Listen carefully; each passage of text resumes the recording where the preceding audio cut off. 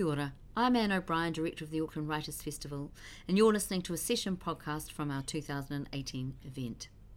Returning for another extravaganza of spoken word performance is Best of the Best, showcasing Aotearoa's poets in league with international guests.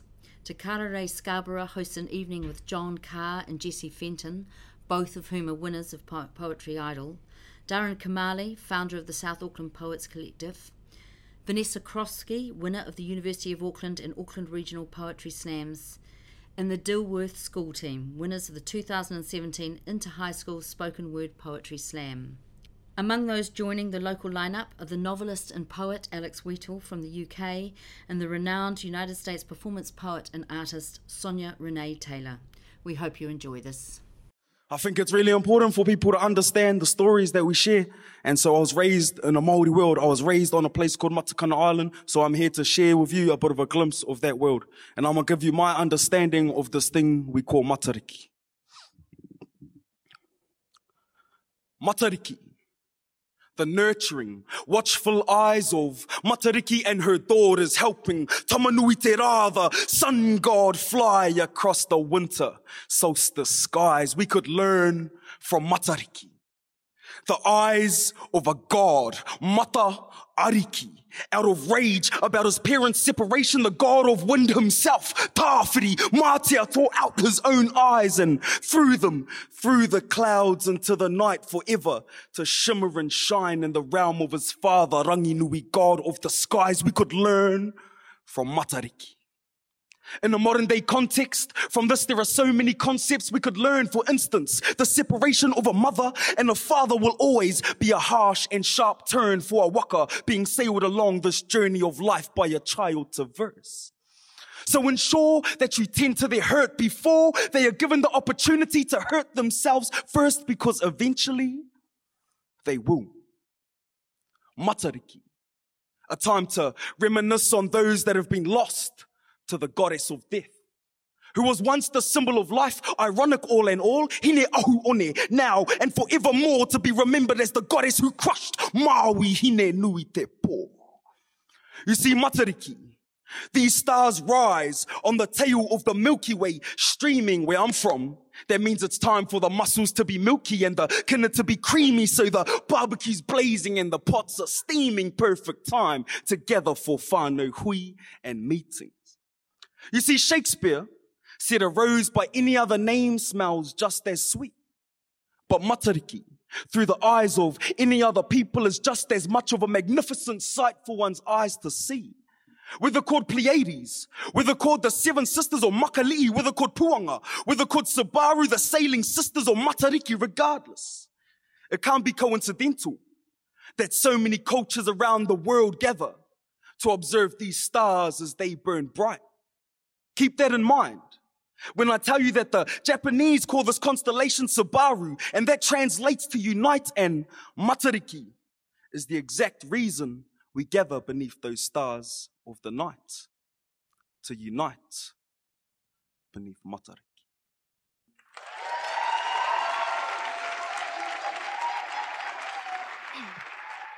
Advice for aspiring fairy tale princes. Be handsome. Be as generically handsome as possible. Be triangle chest and square jawline. Spend all your time in tight pants on big horses. Pretend you are not compensating for anything. Fall in love.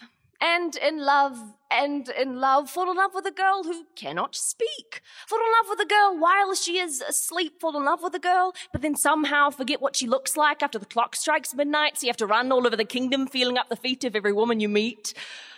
Have zero hobbies. Spend your days riding through the forest waiting for ladders of hair to fall down in front of you. Have no friends, no family, no backstory to speak of. Just be a metaphor. Be salvation. Be her salvation. Even though you are a stranger to her, even though she just woke up to find a stranger in her bedroom, even though she just pulled her hair through the window to find a stranger attached to the end of it, even though a stranger just stalked her all over the kingdom trying to get a good look at her feet, don't be strange. Be normal. Lock her up in your gloomy castle until your talking teapot can convince her to fall in love with you. Fall in love with her. She changed half her body for you, gave up her voice and a whole underwater world. It is the least you could do. Fall in love with her. Get married. Turn to the sky to await your happily ever after and realize that instead, all you have is a stranger who you are supposed to spend the rest of your life with. Spend the rest of your life with her. Grow lonely. Realize that if she has no voice, the two of you won't have a lot to talk about. Realize that maybe she liked you better as a beast. Some women do, you know.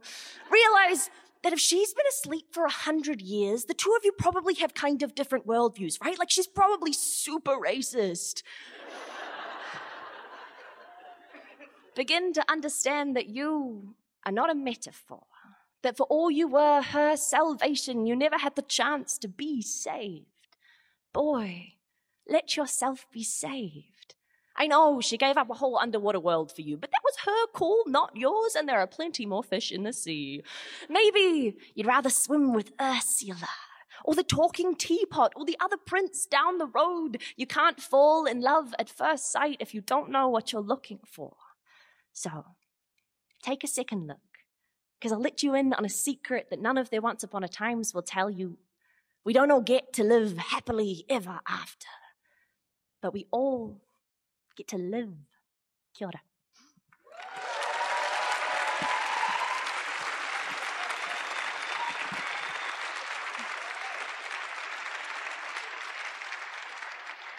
Thanks, guys. So I'm Jessie. I don't have my glasses on, so I can't see any of you, which is a relief. Thank you so much for having me here tonight. I've just got one more poem for you. It's an oldie but a goodie. I come from a long line of storytellers. We tell our family history like, ignore the details, add a few juicy bits, forget the truth and focus on the tale like, I am a 6th generation New Zealander. My great-great-grandfather, Captain Charles Hayward, ran a lighthouse down on a cliff in the Catlins. One wild night, a ship rammed up against the rocks, and he danced into the darkness and guided all of the lifeboats to shore. They called it Hayward Point, after him. I must have heard that story 100 times, and I like to tell it too. Forget the truth and focus on the tale. I tell the class, I am a 6th generation New Zealander. And across the circle, Mihi says, so what? This is the first time I realized that my version of this story is not the only one that exists. Later that week, we go to hear the Prime Minister speak, to tell us stories of New Zealand history, to tell us that the Treaty of Waitangi brought a long-awaited peace between Māori and Pākehā. And just like that, the New Zealand land wars never happened. Our ancestors did not crash in with muskets and red coats. Our people do not have blood on their hands. I do not have blood on my hands. Forget the truth and focus on the tale. Edit out all the gory bits. I like to tell myself stories too. Like maybe before they called it Hayward Point after my great-great-grandfather, it had no other name. Like before he set foot there, it was undiscovered land, terra nullius, like he did not take something he had no right to. After all, who wants to be part of 6 generations of thieves? It doesn't make such a good story, does it? And I come from a long line of storytellers. Even here, even right now, I still know how to tell it. How to twist it into pretty words. I know how to make you believe this is the only version that exists, but it is not. My great-great-grandfather was a lighthouse hero, but he was not a lighthouse. His story should not be the only one to guide us. There are truths that exist outside his one beam of white light. There are stories our people need to listen to. I come from a long line of storytellers. But maybe, for once, it's time to let someone else speak. Kia ora.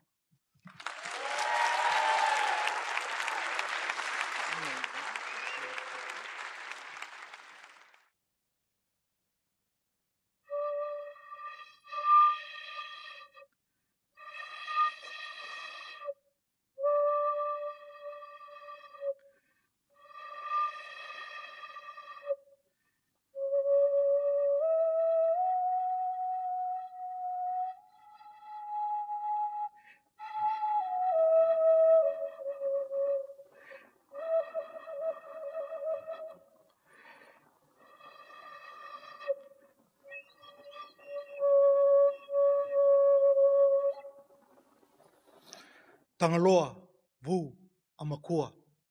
Uvuda na maliwa lala me the matatakina nananderai. Tangaloa, kalovu, amakua. Blow wind into the atmosphere. Make our visions clear. Tangaloa, kalovu, amakua. Na ivaka tawa, vaka bulai kenda mendambula.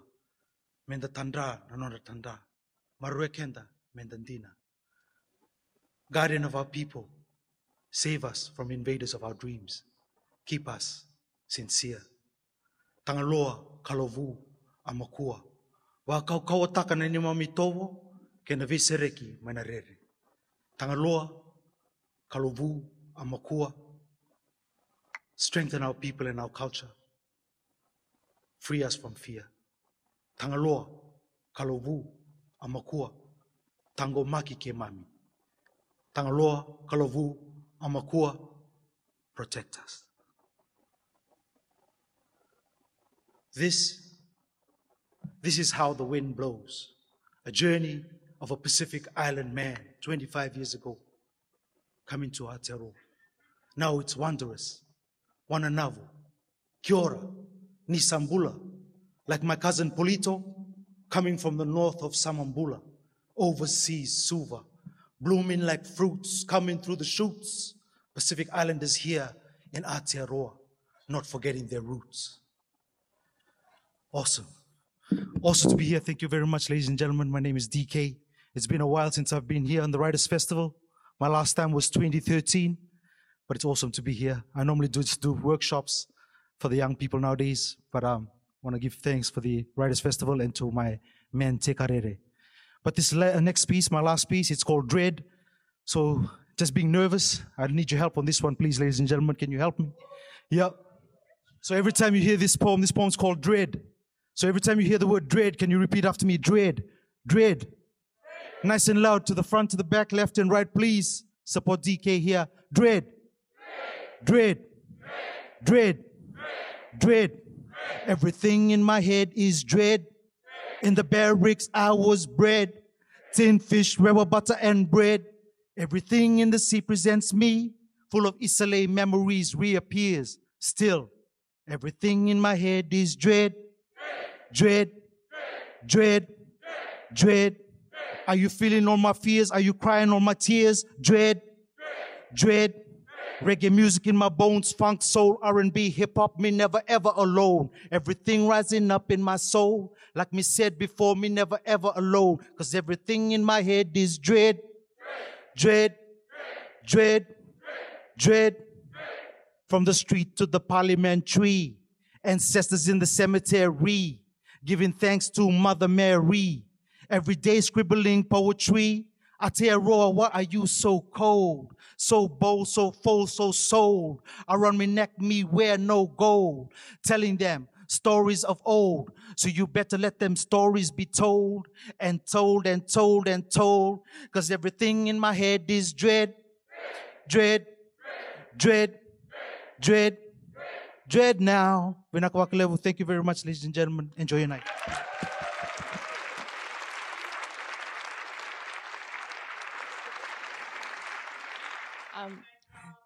Dom always says I do a little dance before I perform. I think it's actually just stretching, but it's my dance.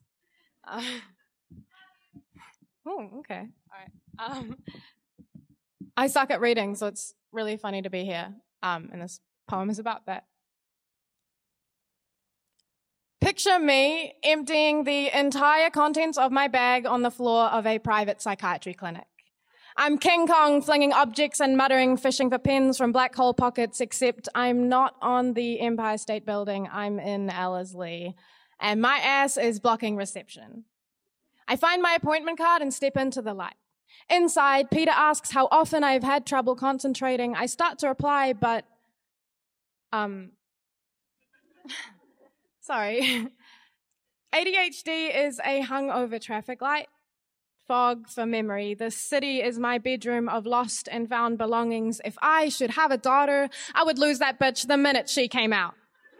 My brain is the remembrall from Harry Potter. My brain is 10 cans of Mother Energy drink thrown in the back of a pickup truck, driven across the Rimatakas with the driver passed out in the front seat. When I say my monster has a name, no one believes me. All they see is shoe polish, not the fact I shine my reflection so hard in the mirror you wouldn't see the scuff marks. We, army of bright, intelligent women, have staked pride in our ability to not be seen as incompetent. This condition is 7-year-old hyperactive white boy who can't pay attention in class, not women with jobs and kids and awards and degrees who still can't find their groceries. My friend says the letters with an eye roll means quote mark addict, but I'm just trying to snake charm my own body into operating, pockets proliferate with scrunched up to-do lists. ADD is hot tears every time I'm late. Warm mud of a river when I lose my mask in the back of the school bus, forgot to pull the elastic band so tight around my scalp, the grooves are permanent installations, high functioning, effortless. You think I pop Ritalin to cheat a class, but I'm just trying to get to my lecture. Eye rolls are why it took over 10 years to get a correct diagnosis to say I'm not making this shit up and have someone believe me. Party poppers are the reason I can finally plan my life. Party poppers are the reason I didn't drop out of uni. My shitty network browser finally connected to the Wi-Fi you call laggy. Today, the psychiatrist calls years of locational amnesia not unresolvable. And my head ricochets around the term like a digital native in perfect command, 100 tabs playing tennis. I thought I was wrong, but it was just the world who lost focus. Because I'm not dumb. I'm just distracted. Cool. Yes, applause. This next poem, I perform it all the time. It's because it's my coming home poem. Yeah. I'm just going to readjust the mic.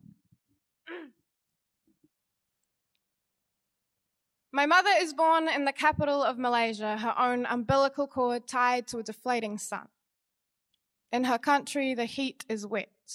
The air is heady. The sweat on my back is hereditary. I know no kin except blood tied to bone. My water body leaks red and diaspora yellow. These eyes are globes. It's my brother's 7th birthday. We sit drowsy and small in Kuala Lumpur. KL means muddy confluence. The city is born from the place 2 rivers merge, then flow. I am the point 2 paths merge just to separate, byproduct of my parents' relations, divorce impeding my mother's birthplace. They say all rivers flow to sea. I cannot find home except the sense of somewhere I can't reach. I am a migrant's remembrance. I am a welcome party. The kettle is boiling and it is time in slow motion. It is the noise of my grandma learning English off a 5-year-old cousin. She gets all her R's wrong. Explains to me in basic English, coconut, banana leaf, wet season, hardship, across the phone in my privileged New Zealand accent. I try and tell her about burgers, flat whites, fries with aioli. We don't speak the same language, but we do share the same ocean. When I say noodles, she knows exactly what I mean. Potluck is God doing dishes. Migration is the earth stirring flavor. Clepsydra is a clock that runs on dripping liquid. Its name means water thief. Across boats, migrants tell time by the second, and we call them thieves for different reasons. But the first body I live in is a transported container, stolen body, claimed land, white heartbeat. Decades are tides that rock us to sleep, except landlocked. I cannot dream except I have a fear of the open sea, except that you, a dry land, still amniotic, barren, bleeding. I've worn ships, not shoes, since the minute I was aware of my own unbound feet. Only a daughter's daughter body, arriving to this space every century. The harbor is a welcome mat for a new placenta. I spit in it, and the land claims my whole front teeth.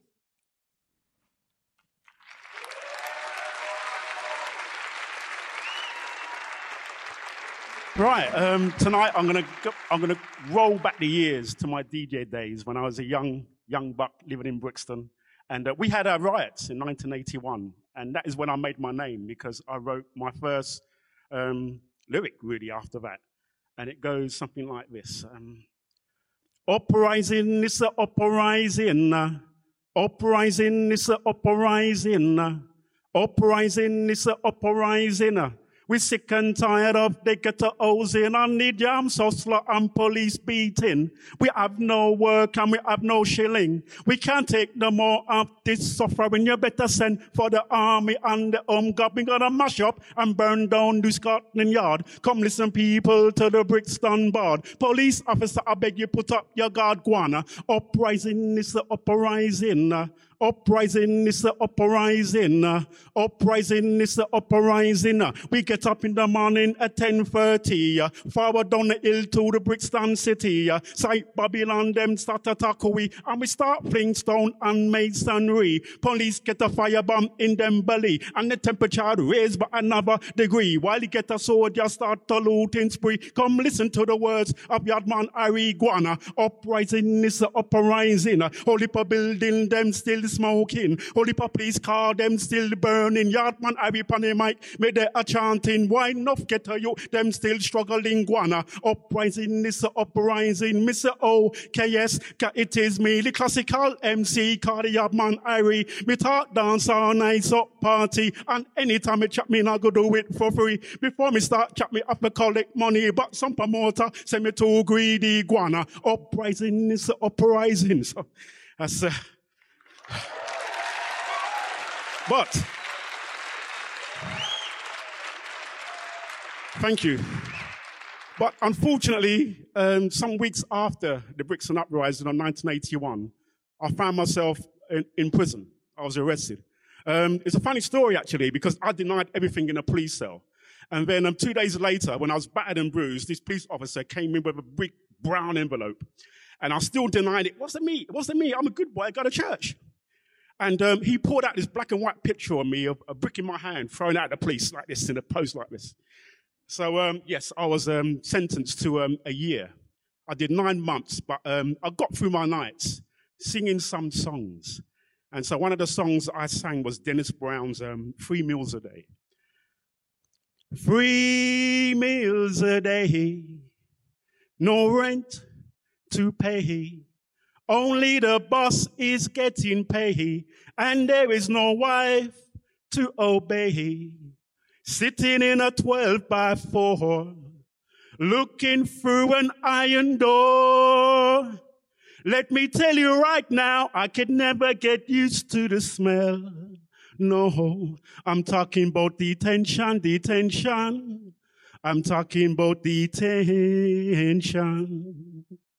Believe me, oh, believe me, it's true. The wrong remains the same, but the righteous gets the blame. The wrong every time gets the blame, but the righteous gets the blame. Every time, every place, everywhere I go. Mm-hmm. Whoa, whoa, yeah. I'm talking about 3 meals a day. No rent to pay. Only the boss is getting paid. And there is no wife to obey. Sitting in a 12x4. Looking through an iron door. Let me tell you right now, I could never get used to the smell. No, I'm talking about detention. I'm talking about detention. Thank you.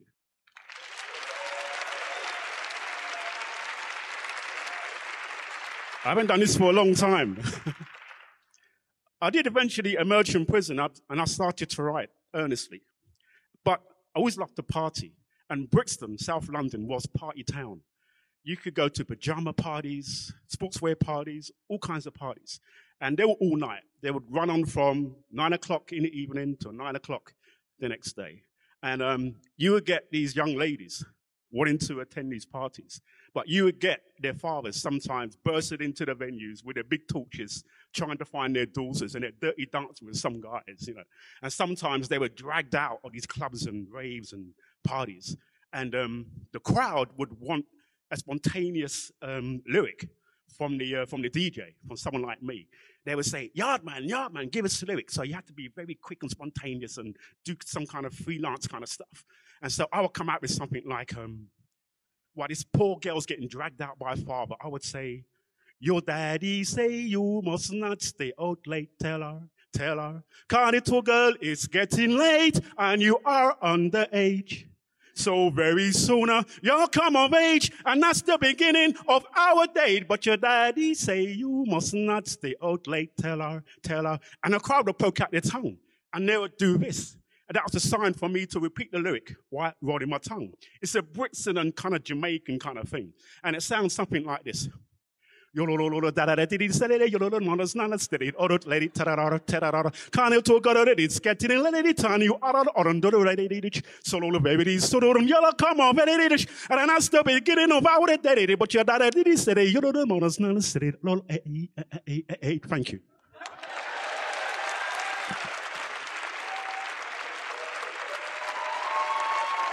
Yo, yo, yo. Thank you, Takari. Here's the first rap I ever wrote for the boys in my crumping crew some time ago. Speaks to them about the problems of getting hit on in the supermarket on Cougar night. Count down fruit and veg, poking at the pears. Long come a mama with the bling bling ears. This dolly got a trolley with a big kid in. Got his hands full of mangoes from the 50 cent bin. 50 who, 50 what, 50 where, 50 when. Don't care where, 50 been. Well, the dolly with the trolley, she tried to squeeze through. Kid with the mango, throw me one or two. So I moved to the left, real slow. Quite a bit slower than the first mango. And it hit me in the chest. But it didn't really hurt because it hit the bling on my medic alert. Yeah. I say medic alert, ladies, please take note, because the J-Dog's looking for the sympathy vote. Well, the next one hit me like a log in the buttock department of the lower J-Dog. Well, that don't impress the old J-Dog car, because a mango make a mango, wah, wah, wah. And I hit the ground hollering and hooting. Just become a victim of a drive-by fruiting. Yeah. I'm hit. No shit. I've been fronting the butt on the part where I sit. Got a hematoma happening on the back of it. Why me? Do I look like a unit of the G variety? When Tupac and Biggie was living on the edge, they never caught a mango in the fruit and veg. Well, the mama looked around to see what a boy's done. I'm lying on the ground counting bruises on my bun. And she looked me up and down with a full body scan. Says a fruity booty J-Dog is her kind of man. Yeah, I say a fruity booty J-Dog is her kind of man. Well, that's the kind of sentiment that I can understand. So I jumped to my feet with the mango still in place. With a yo mama, go mama look upon my face. And with a little gimme shimmy that a blind man couldn't miss, I say, how many dudes you know roll like this? She say, I'm very sorry, sugar, for what my boy has done. He's a monster with the mango, but he thinks he's having fun. I'm not a good mother, brother. What can I do? I say, get to know me, baby. I'm a bad mother, too. Yeah, get to know me, baby. I'm a bad mother, too. Thank you.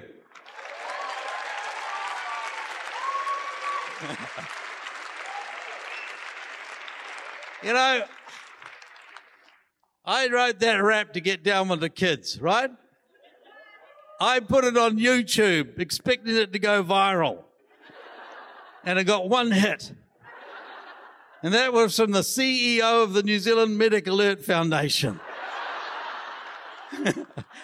I'm not joking. He rang me up. He said, John, we want you to perform the mango rap at the opening of our new national headquarters in Upper Hutt.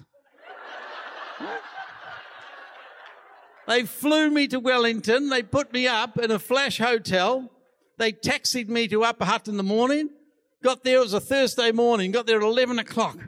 There were 300 people on the top floor of the tallest building in Upper Hutt. And there were 2 youngsters there. I was one of them. And the other one was the Minister of Health. And I performed the Mango Rap, and that's where I learned that old people love rap. So I wrote a poem for those old people at the Medic Alert Foundation in Upper Hutt. This is it. He reached for his cell phone sitting by his bed, and he rang Molly Wilkinson. This is what he said. Good morning, Mrs. Wilkinson. Bert Ross here. We met down the road about May last year. I had the GT Zimmer frame. Competition stripe with a 12-inch carbon fiber ornamental pipe.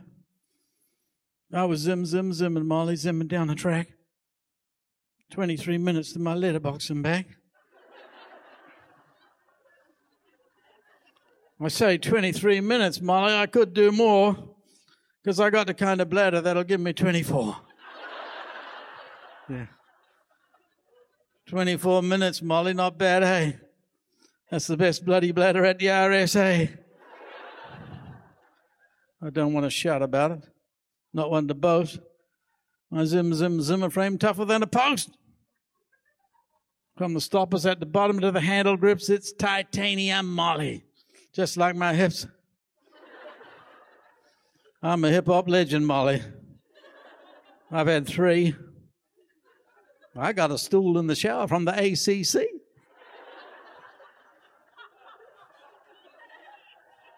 I say stool in the shower, Molly. Don't get me wrong. I mean a stool that you sit on when you can't stand long. And it's a double-seater, Molly. Just in case. On a mat with rubber suckers all over the place. But that's not why I'm calling, Molly, not what I'm about. Just need someone who can help me out. Not really sick, Molly, not really hurt. Just got a little problem with my Medic Alert. I got chains for my asthma and my epilepsy. I got tags for diabetes types 1, 2, and 3. Got bracelets for my migraines and my hypertrophic state. One from my ex-wife says, do not resuscitate.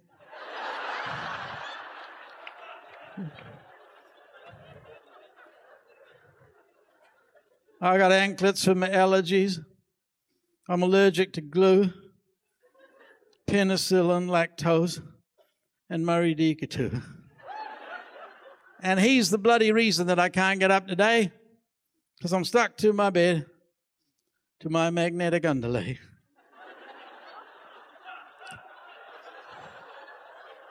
Yeah. After 4 days, Molly, your spirits start to sag when you're stuck to your bloody Murray Deca Biomag. Yeah, I did ring the bastard. First time caller too. Told him of my problem and I asked him what to do. He told me what to do, all right. He responded with a scoff and a 2-word reply, of which the second one was off. That's why I need you, Molly. I'm at number 24. Just drive your scooter up the ramp and in the front door. Straight past the shower, Molly, to the green room instead. I'm the one in purple jockeys who was stuck to the bed. Yeah, thanks for that, Molly. Come as quick as you can. I appreciate it, Molly. I'm a very grateful man. Then he switched off his cell phone. Said, well done, Bert. You're a chick magnet, matey, thanks to Medic Alert. Thank you. Oh, thank you very much. This is lovely. You know, this stage is about 10 times bigger than most of the venues I normally play. It's wonderful being here. Here's a final rap. This is about old people like me trying to be young. I lost her about a year ago to a younger man, of course. Decided last week to get back on the horse. Bought myself an iPhone and a 3D printer too. Because I'm going to chase those ladies like the young men do. Yeah, down with the young one says what I am. Took a picture of my willy on the Instagram. Yeah. You're imagining it, aren't you? I use the retro filter with a sepia hue. Made it look like it did back in 1962.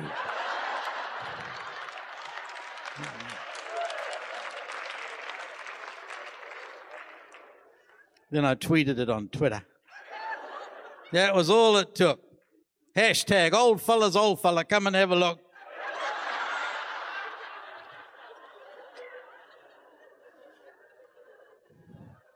Then I copied it to Facebook. What can I say? 87 likes by the end of the day. 2 of them from women. Yeah. One was not my type. The other one was blind, so I contacted her on Skype. I put on my handsome voice, if you know what I mean. Offered her a turn upon my Nespresso machine. Now she thinks I'm George Clooney. She's around like a shot for a decaf cappuccino and whatever else I got. She said, "You a coffee wizard, George. Thanks for the cup. Now let's make love till the sun comes up." Well, even to a young man, that's too much to ask. Guy my age, an impossible task. So what do I do to prevent an epic fail? I download 50 Shades of Grey and I print it out in Braille. There you go. You've been a lovely audience. Thank you very much.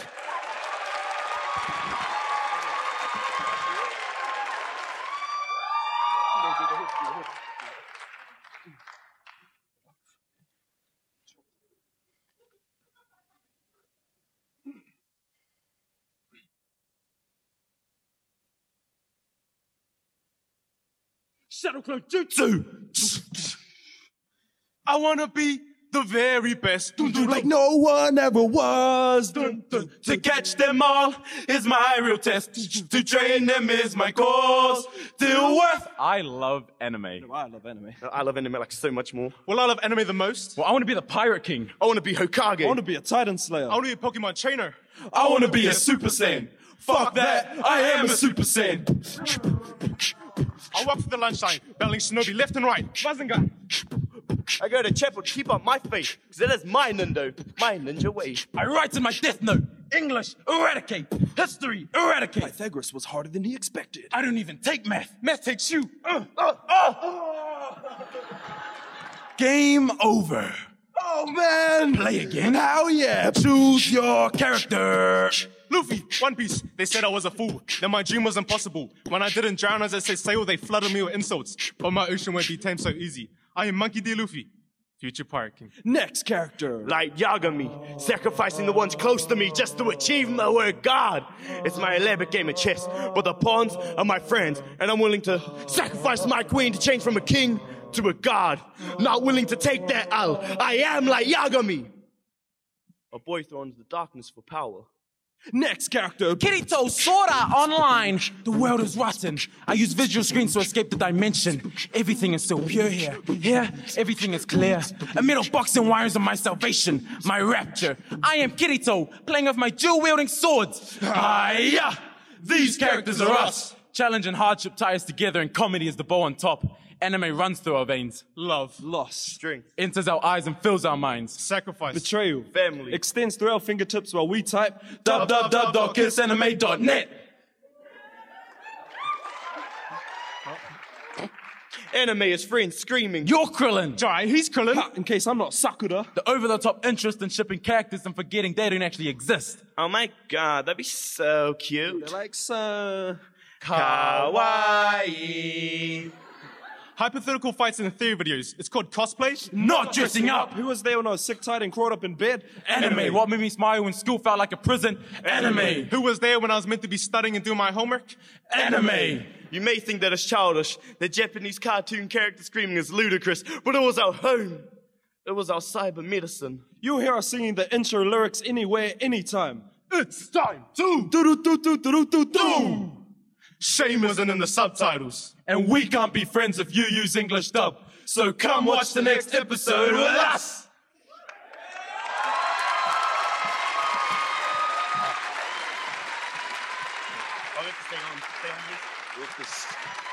We have to stand there.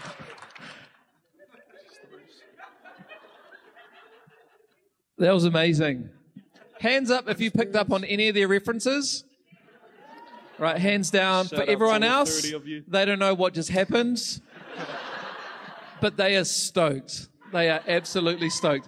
We have an order from that side to this side. We have Philip, Jai, Nathan, and Jaden. Let's start with a question over here for Philip. We're going to do a bit of an interview. First things first, bro. Why are you guys wearing pink today? Oh, we just, love the color pink. Yes. Yeah. Well, it's anti-bullying day today, pink shirt day today, and spread awareness for bullying through wearing pink shirts. Yes, bro. Awesome. That's I actually thought maybe you didn't know, and I'm like, oh no, I asked the wrong question. Asked the wrong question. Should have trusted this guy over here. He looks like he wears that tight shirt all the time. So Philip, how did you get into poetry, man? Tell us your journey.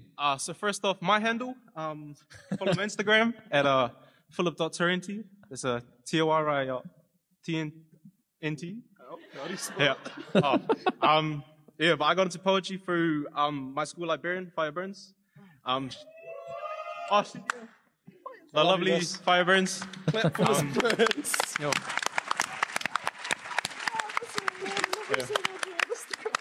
She was the one that took us to last year's show, and I remember all of us watching and thinking it was pretty cool.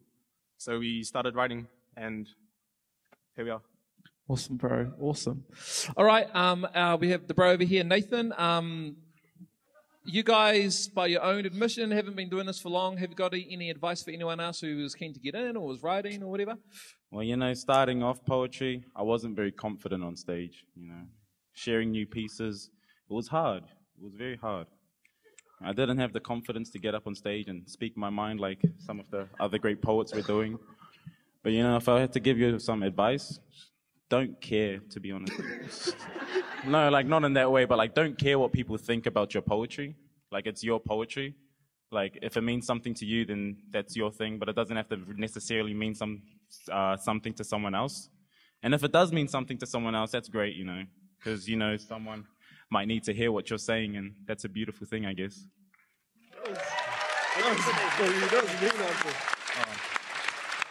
My Instagram is at nathan.sewer. I'll be outside after. They're going to be having a pajama party, guys, and so it's going to get crazy.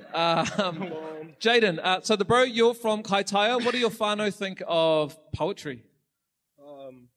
Well, coming from Kaitaia, there's 30 people, so and only 2 of them are poets, and my other one's the cousin of mine. So that was pretty buzzy, telling my family that I do poetry, and from where I'm from, it's not weird. It's it's buzzy to them. It's new to them, and they just liked something new. So yeah, they were encouraging and stuff. And my plug is at jaden.osborne for my Insta. For my SoundCloud, it's Jaden space Osborne. For my Facebook, it's the same as my SoundCloud. I'll reply within a few hours. Awesome, bro. And the final question for Jai over there. You made a poem called True Story. It went viral. And there are 2 levels of viral. There's viral where your friends have seen it, and viral where your mum's sharing it on Facebook. It's the second type of viral. Or when your mum's more proud of him.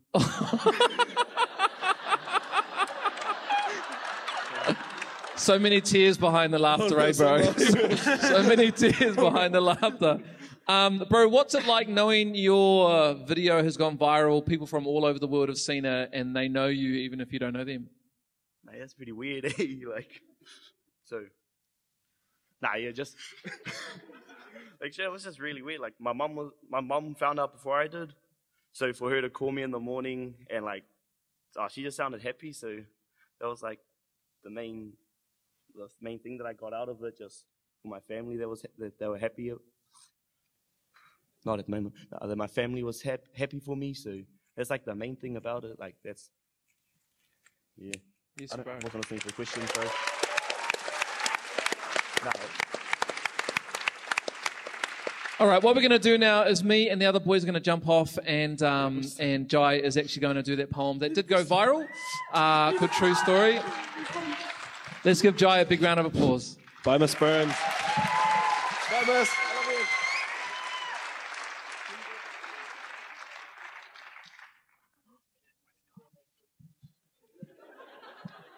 And the chocolate. Can you take mine too, please? You have my phone? All right. What a difficult bunch. Difficult bunch they are. Before we begin, can I get everyone to take out their phones and go on Instagram? Jaina.Selkirk, Jaina.Selkirk. No, I didn't see anyone do it. Like, we're not starting until. Thank you. Nah, okay. I practiced it once and I almost got through.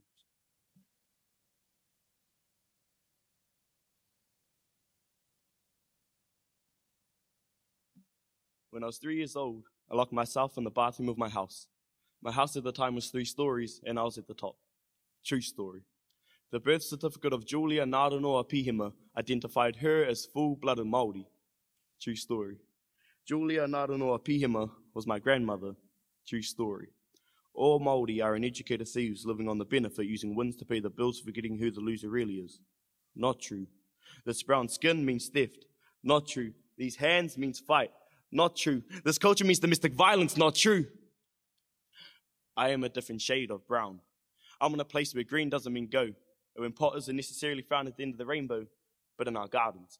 And these pots aren't sitting on our stoves with only water and false hopes, because I used to be there was a boil up to feed the whole whānau, but then you took away my pork bones, and my watercress, and my bonus in life because I'm Māori and I'm starting behind. You might call me plastic because I can't fluently speak my tongue, because my pot was always full, because I'm close to my dad. I'm sorry.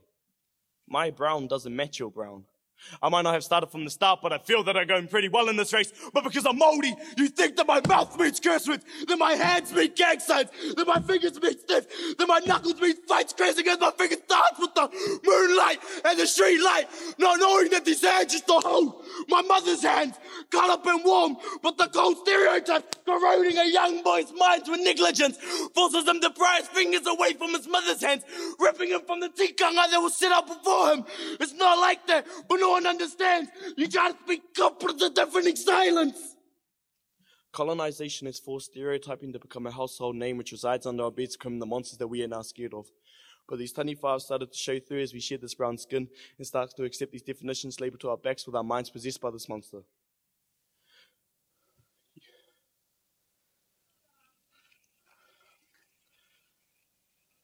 But I'm proud of who I am. I might not be a stony, a thief. I might be 2 shades too white to be considered brown. But I'm proud of who I am. My pepeha say so. Ko tuka tuka te maunga. My hands do not mean violence. Ko wairoa te awa. I'm just trying to take back what was originally mine. Ko māhuhu ki te rangi te waka. I don't know where I stand in this land conflict, because the land never belonged to me. But I belong to the land. Ko ngā puhirawa, ko ngāti whātua ngā iwi. The leaves of my family tree have fallen, but the roots are still embedded. Ko te hauanga te marae. You hold a noose around my neck, but the rope is my own taonga. But the skin, this culture, this whakapapa means too much to me to forget. Forget where I come from. Forget that families aren't a broken book from a mirror. Forget that families aren't a broken mirror from a book published by Alan Duff. And their blood only comes from picking up the broken pieces, but the glass is sharper than our words, so no one speaks out. But the people keeping the thought of Māori oppressed, they know that my culture ain't got shit to do with skin color, with financial stability, with who you hang out with. But what you say about yourself? I am Māori. True story. My lord.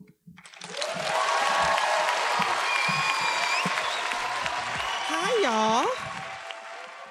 How are you? Good. Well, I can see you a little bit and you're very attractive. So thank you for doing that for me this evening.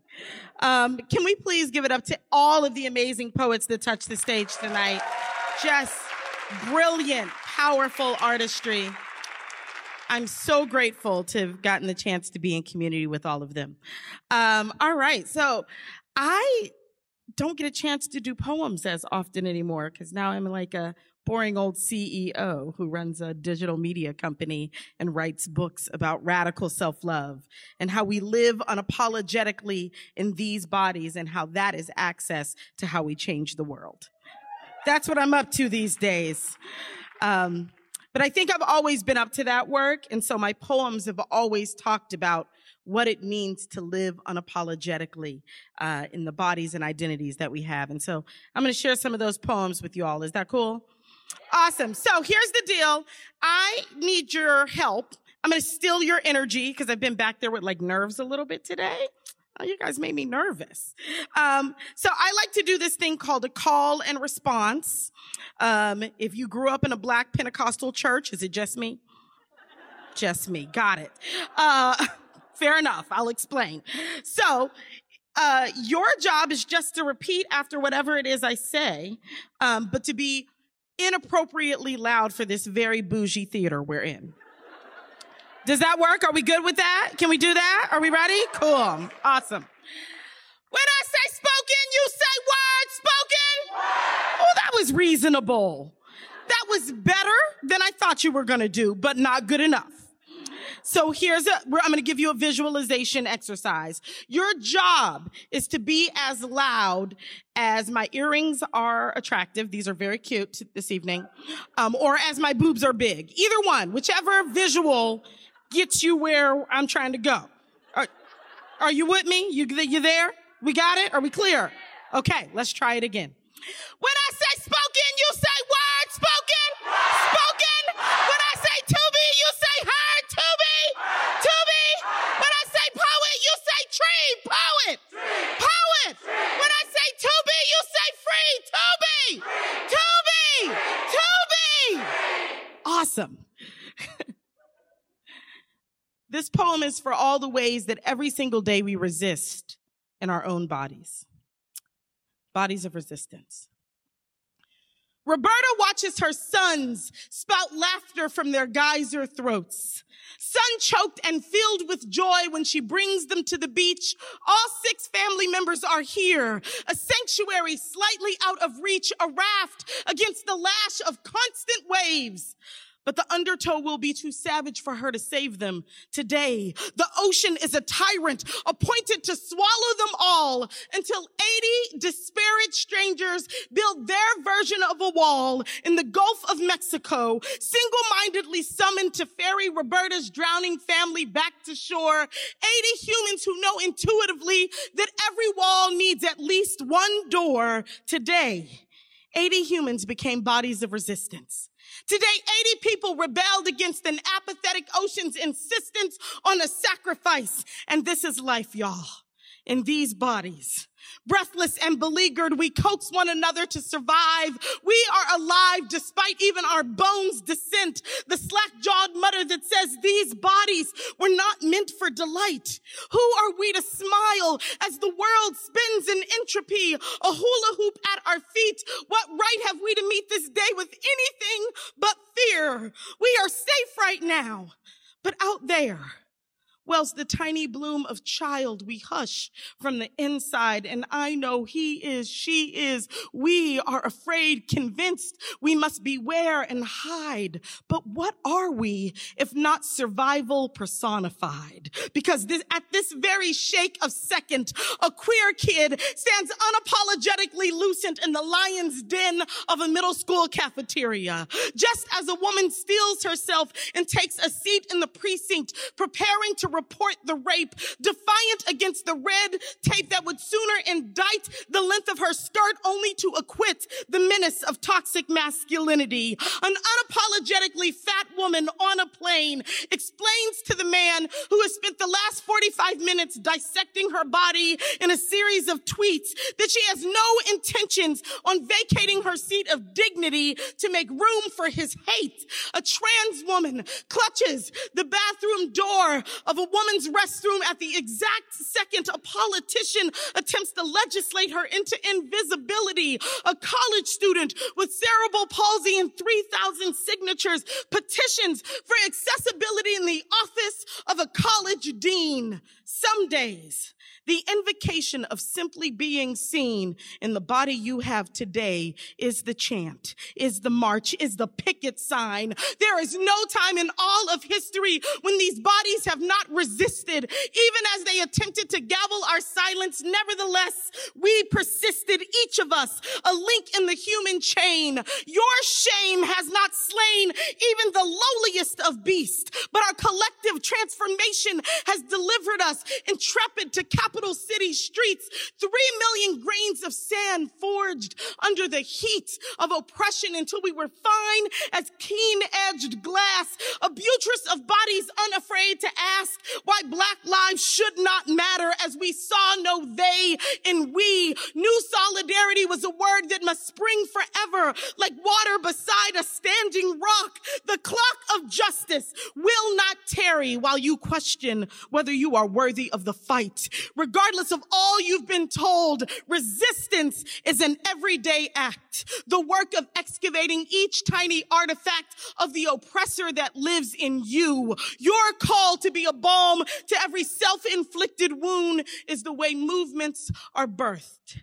In a land content to bid you endless slumber, waking unrepentant in your skin is a hero's journey, and the only way we collectively prevail. And only then can we say, in the words of the famous poet Lucille Clifton, won't you celebrate with me that every day something has tried to kill us and has failed and will fail. Thank you.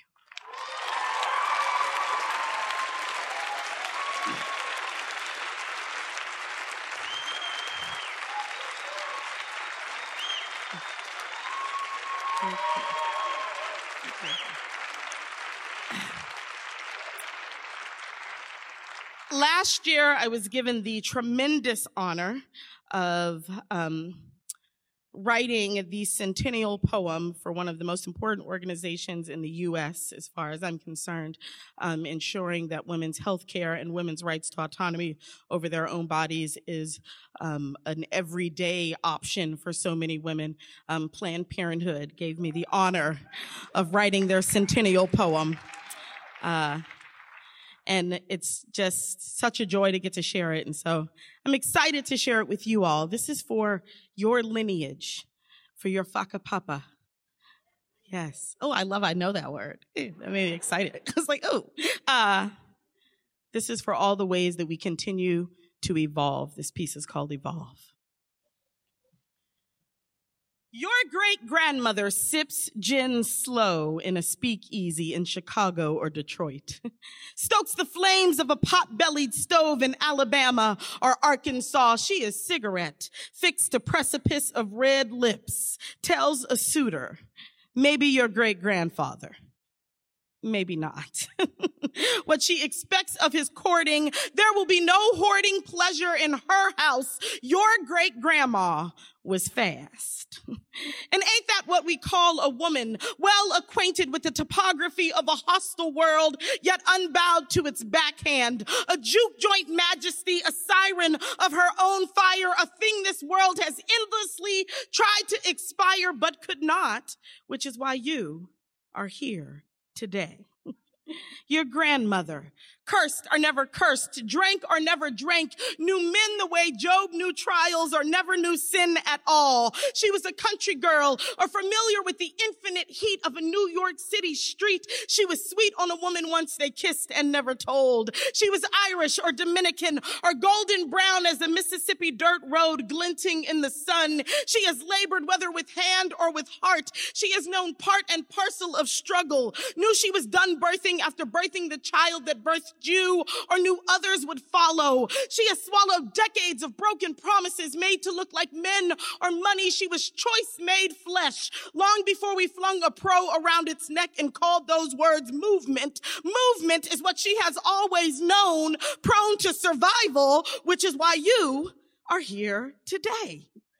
Your mother was never only your mother, never only lover or law clerk or domestic worker. Your mother was defiant in a bathrobe and slippers, in a boardroom, in a bedroom where she said no or yes or more with a body like the one she taught you to own, like your own good name. She was failed and flawed and fortune forged and flamed, the best of what could be made of this starshine and clay, an inheritance of blood and grace, which is why you are here today.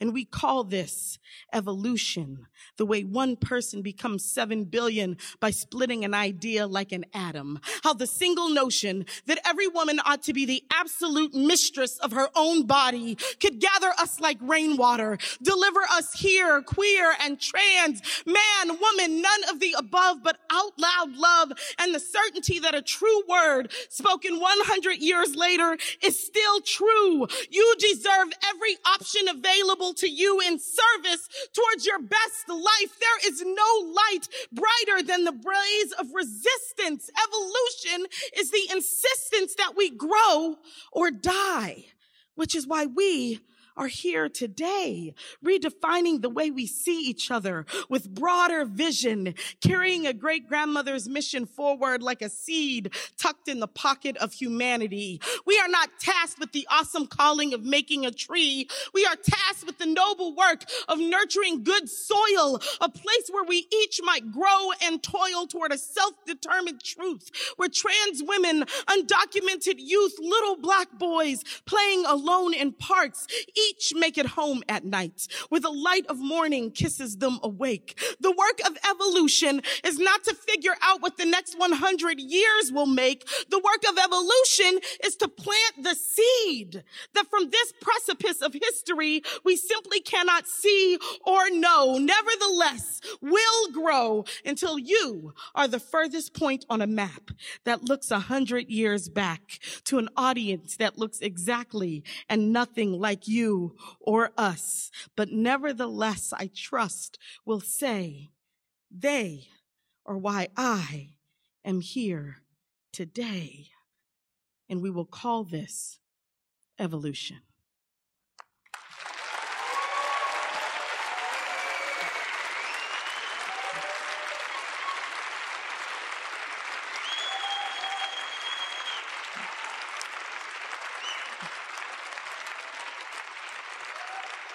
Thank you. So really quickly, like I said, I get to be the one of the vessels of this amazing work that I call Radical Self-Love, that is about how we transform the world by transforming our relationships with our own bodies and transforming the way we see and understand the bodies of others. When we really think about the issues that plague the world, what we're talking about are bodies. We're talking about racism and ageism and sexism and homophobia and transphobia and ableism. We are talking about our relationships with bodies. And as we reconcile our relationship with our own body, we have the capacity to reconcile our relationship with the other bodies of the world. And that is how we create a just, equitable, and compassionate society, which is the one that I want to live in. That is the work that we do every day at The Body Is Not an Apology. That is the work that I wrote an entire book about. I'm really excited about that too. But that work started as a poem. It started as a conversation with a friend where I told my friend, who was afraid that she might have an unintended pregnancy, and I asked her why she was having unprotected sex with a casual partner, and she shared with me that her disability made it difficult for her to be sexual, and she didn't feel entitled to ask that person to use a condom. And I said to her, your body is not an apology. It is not something you offer to someone to say sorry for the way my body is. And when I said those words, I knew that they were gonna do something because I was like, oh, that sounds hella poetic. Maybe I'll write a poem. And so I did. I wrote a poem. And I had no idea 7 years later, it would take me all around the world. It would take me here to Aotearoa as part of the Edmund Hillary Fellowship's inaugural cohort, using Radical Self-Love as a medium to solve global world issues. I didn't know that it would become a book or anything else, But I'm so grateful for this work, and I'm so grateful for the connections that I get to make with humans like you every single day.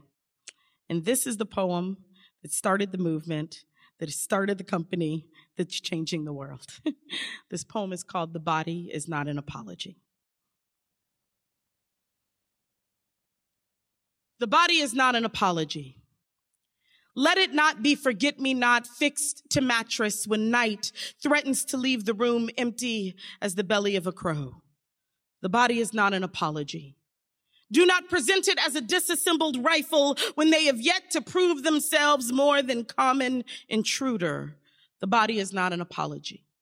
Let it not be common as oil, ash, or toilet. Let it not be small as gravel, stain, or teeth. Let it not be mountain when it is sand. Let it not be ocean when it is grass. Let it not be shaken, flattened, or raised in contrition.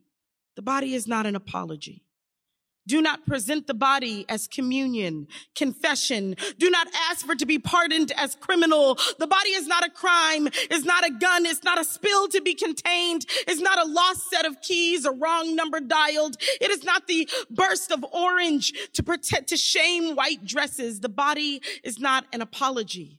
It is not the unintended granule of bone beneath will. The body is not kill, is not unkempt car, is not a forgotten appointment. Do not speak it vulgar. The body is not soil, is not filth to be forgiven.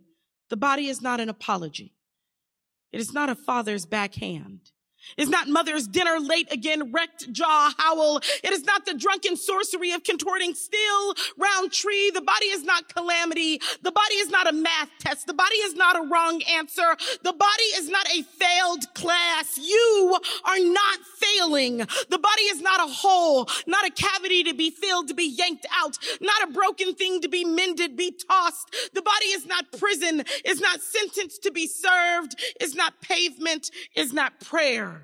Do not give the body as gift, only receive it as such.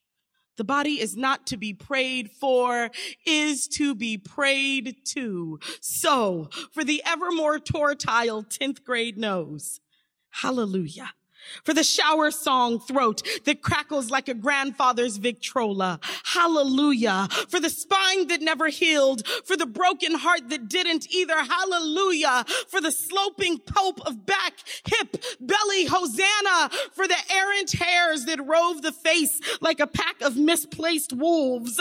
Hosanna. For the parts we have endeavored to excise. Blessed be the cancer, the palsy, the womb that opens like a trap door. Praise the body in its blackjack magic, even in this. For the razor wire mouth, for the sweet God ribbon within. Praise for the mistake that never was. Praise for the mistake you never were. For the bend, twist, fall, and rise again. Fall and rise again. For the raising like an obstinate Christ. For the salvation of a body that bends like a baptismal bowl. For those who will worship at the lip of this sanctuary, praise the body, for the body is not an apology. The body is deity. The body is God.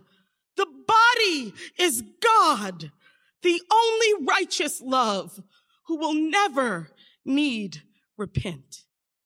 Thank you, Aotearoa. Thank you. You've been listening to a podcast from the 2018 Auckland Writers' Festival. You can find a range of other festival talks, interviews and discussions on iTunes and SoundCloud and on our website writersfestival.co.nz.